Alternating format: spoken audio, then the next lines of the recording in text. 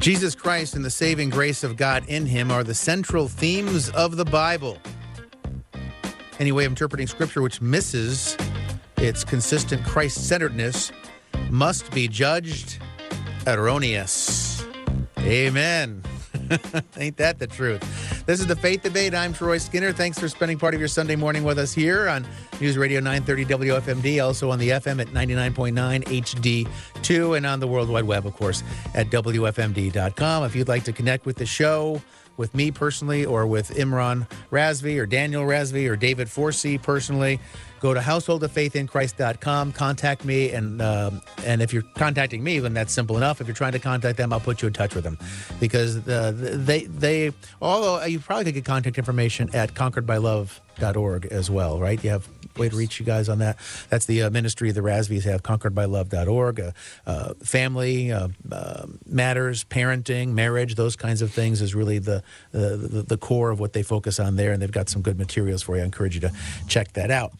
So we're working our way through the 1982 Chicago Statement on Biblical Hermeneutics, and this will probably be the final show on this subject matter before we transition to something else next week, because we're heading down the home stretch here. And what I read at the beginning was pretty much like on the second to last page of what do they call this portion again? The exposition. They have a section of that's basically explaining why they did what they did, why they said what they said, why they think what they think. This is kind of fleshing that out, giving you some background into their brain and how it's wired. It should go without saying what I read at the start of the show, but it needs to be said, which is why they said it here, and which is why I said it at the start of the show. Jesus Christ and the saving grace of God in him are the central themes of the Bible. Any way of interpreting Scripture which misses its consistent Christ-centeredness must be judged erroneous. So when the people of God in the Old Testament, who lived then, when they were hearing the Word of God, were they misinterpreting it if they were not thinking that this was about Jesus? Yes, and in fact, it says for example, earlier. How so, though, right? Because right. Well, it before his coming goes into that specifically a couple sentences earlier, right? It says Old Testament believers. Well, let's say the office. It's worth going through, actually. The types and prophecies in the Old Testament anticipated his coming, his atoning death, his resurrection, his reign, and his return. The office and ministry of priests, prophets, and kings, the divinely instituted ritual and sacrificial offerings, and the patterns of redemptive action in Old Testament history all had typical significance as foreshadowings of Jesus.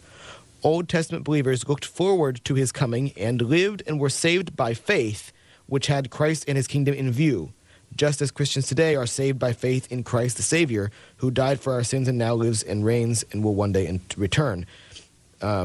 That the church and kingdom of Christ are central to the plan of God, which Scripture reveals, is not open to question, though opinions are divided as to the precise way in which church and kingdom relate to each other.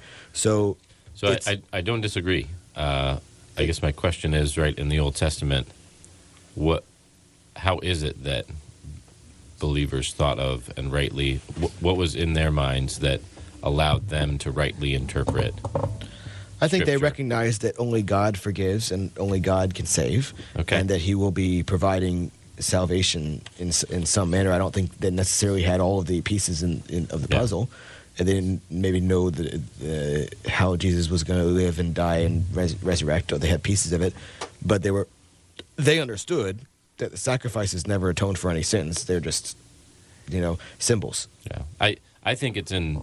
Go ahead, Raz. I mean, they were looking for the Messiah and the Savior, so they recognized that they needed that. And some are still looking for the Messiah and the Savior, and they missed it. So, what do you say about those? Are they living by faith because they didn't recognize the coming? Right, yeah. We actually did a show on that recently. Rather contentious show, as I recall. It was a fun one. I think it's. I think part of the answer is in the name, right, in Jesus' name, right, which means God saves. And so, right, in the Old Testament, the people of God interpreted his word, and it can be through the rubric of God saves. Absolutely, and it can be helpful to understand for the uninitiated that Messiah and Christ are the same word, just in different languages. So Christ is the English version of the Greek. Messiah is from the Hebrew. They're both talking about the anointed, the Savior, the one who's to come.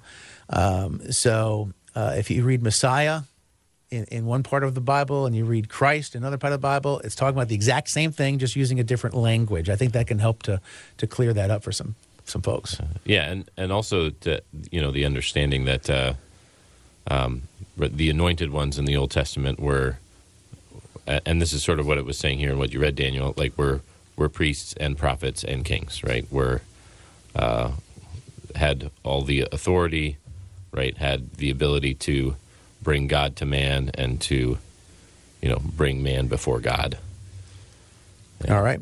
The next section, we're heading down the home stretch here. This is in the subheading Biblical and Extra-Biblical Knowledge.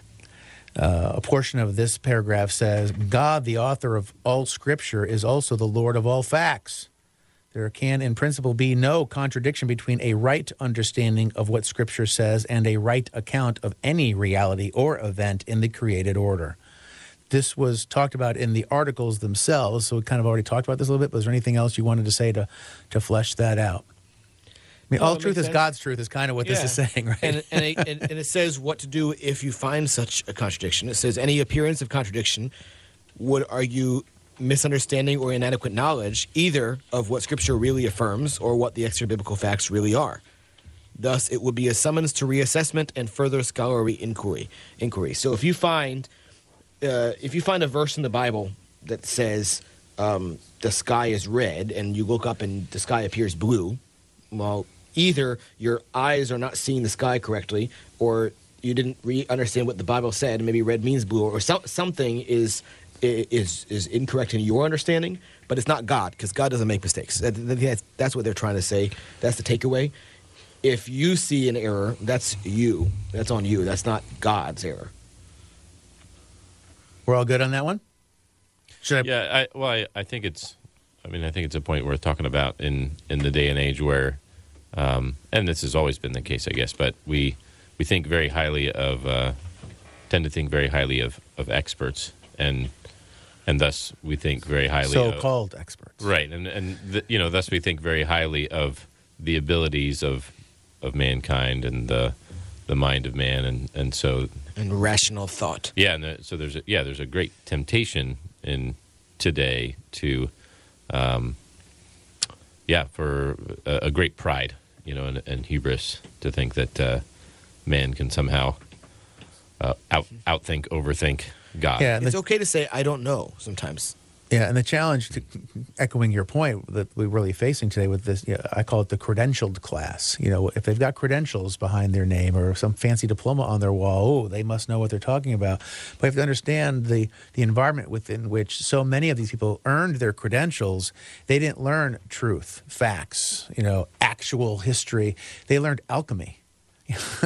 It's like everything's a fabrication. They learn things that aren't real. And we're living that now. When you ever ask yourself, listener, you ever ask yourself, nothing makes sense anymore. Nothing's real. It started out years ago with the slogan, fake news. But now it's fake everything. Right? It's virtual reality, augmented reality. Nothing's real anymore. Everything's photoshopped. You got these deep fakes that they can do. They can make people say and do whatever they want in a video now. There are people speculating the balloon thing that went across the country from China. Is it really a balloon? Maybe it's some sort of this or that. And you question everything because everything's been made to be untrue and flipped on its head, inside out, upside down. And so these so-called experts, they're experts in things that aren't real.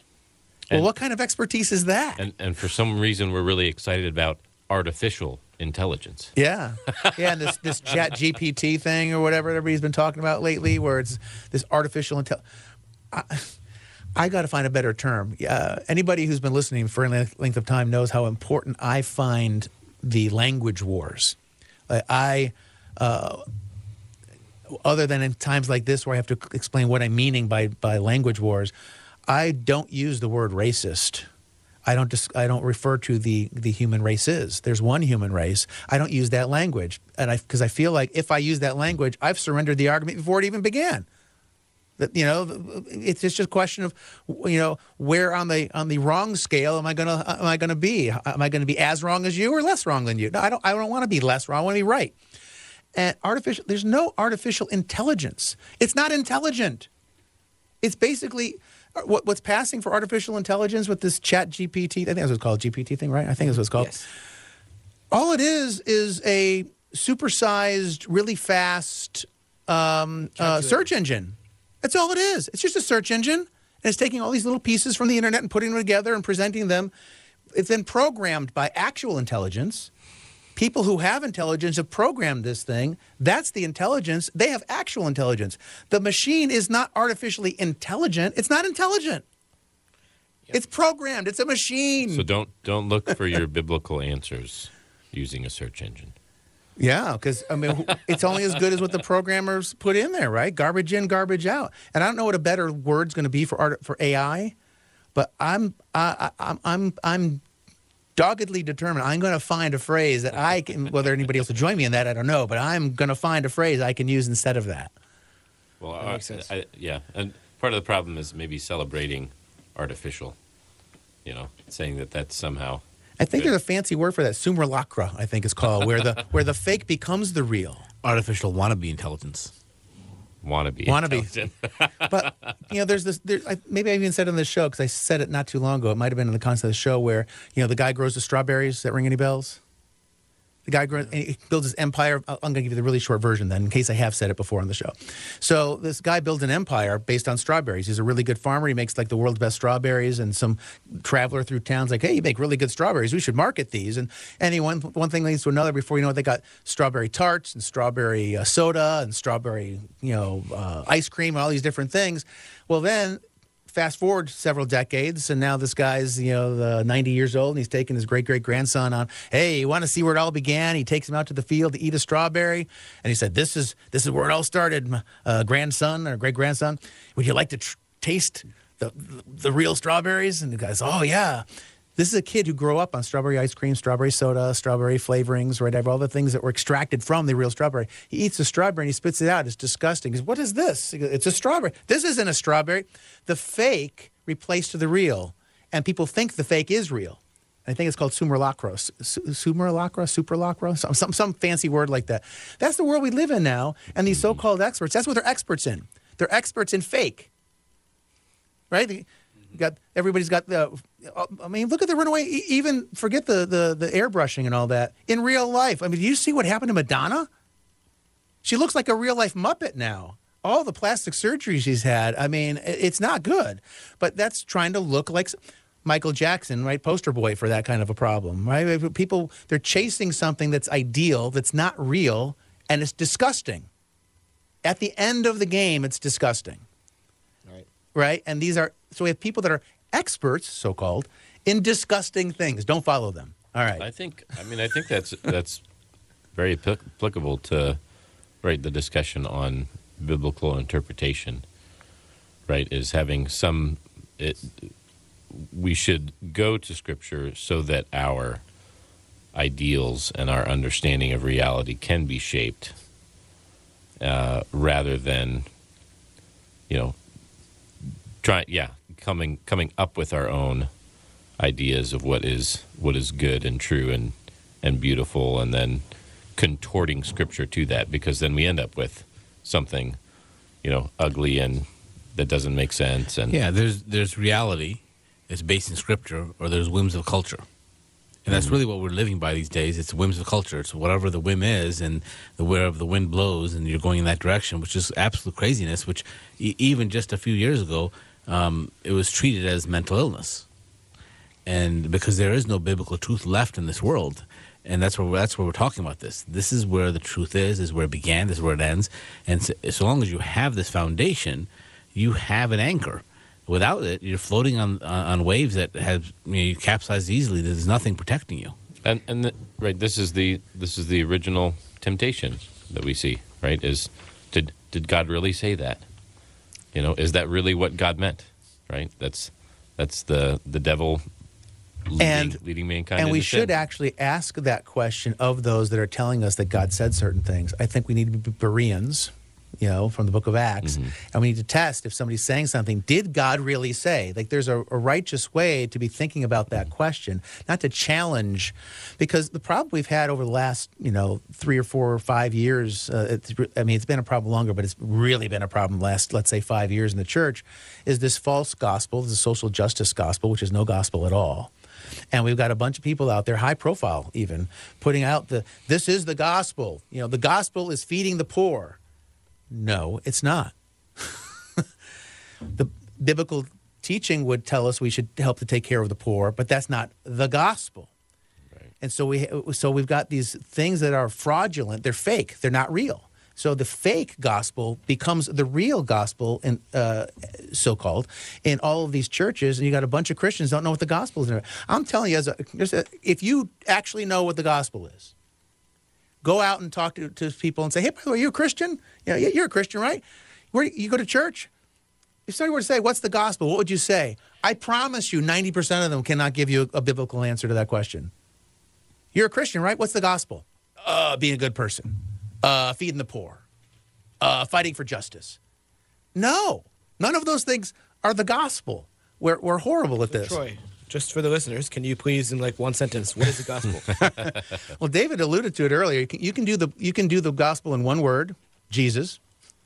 You could expand that into 2 words, God saves, which is what Jesus means.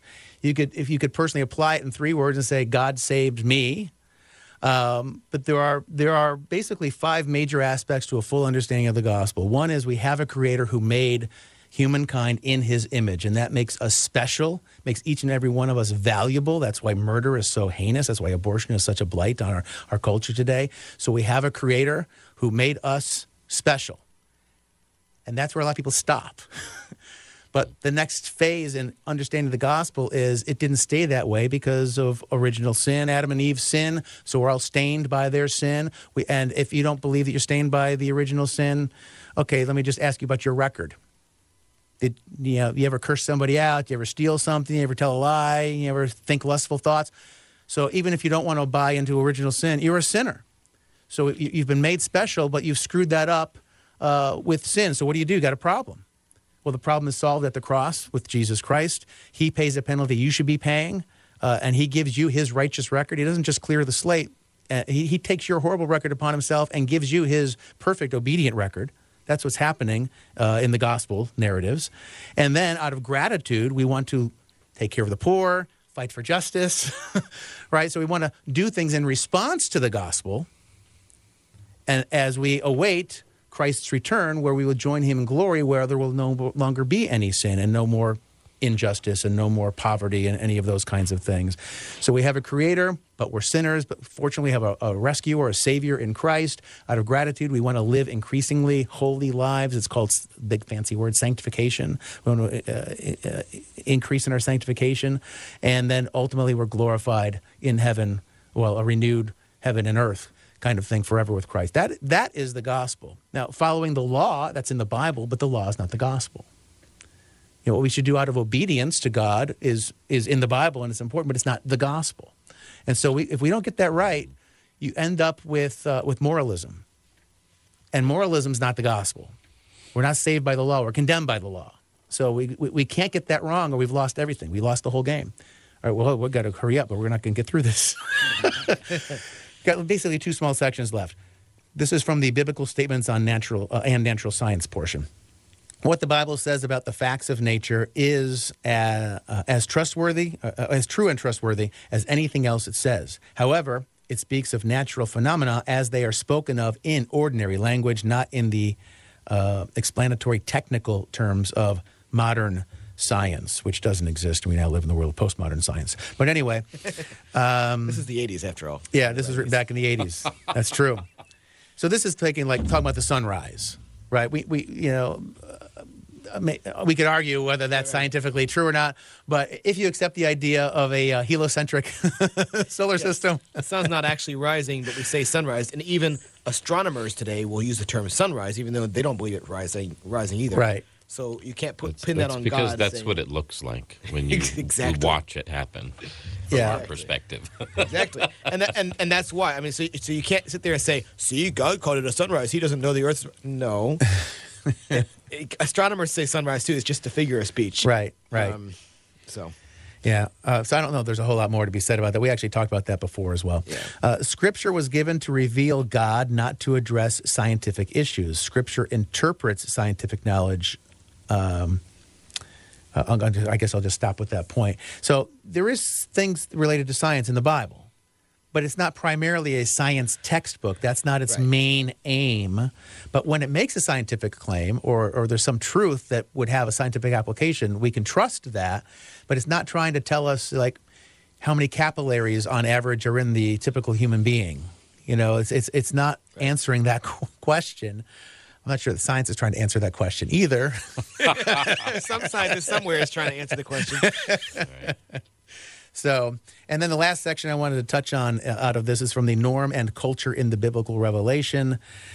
Not all biblical teaching about conduct is normative for behavior today. Some applications of moral principles are restricted to a limited audience. Only when this distinction is drawn can we hope to see how the same absolute truths apply to us in our own culture.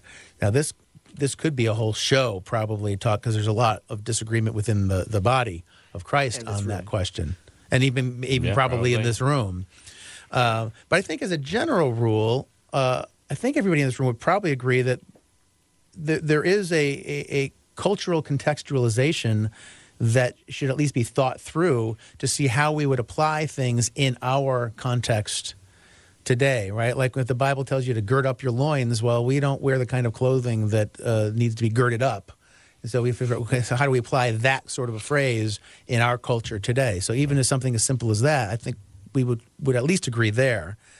I think the question is where to draw the line of which things should not be contextualized so much. Right. Well, I think, definitely there are specific commands in Scripture that are given to a person, and it's very clear it was only given to that person. You know, we're not all required to go march around Jericho 7 times like Joshua was, right? Joshua was the one that fought the Battle of Jericho because it was very specific to Joshua, right? But then there's a verse that says, thou shalt not kill, and that definitely applies to everybody. And I think probably the disagreement would just be where you draw the line. You know, some people would draw it on more broadly or more narrowly, but certainly there are specific commands given that are only for one person or group in that time period. Sure. All right, so we did it. We made it through the hermeneutics thing. The thing I was going to mention last week that slipped my mind, Daniel made the point about how languages change and that sort of thing. If you want to see how true it is that languages can become dead over time, like the original versions of languages, how they just fall into a different kind of a usage, try to read Beowulf. It's English. Right. Okay, yeah, right, it's English. You know, that's a really good... Even Pilgrim's Progress can be challenging. But Beowulf, I mean, just something like that.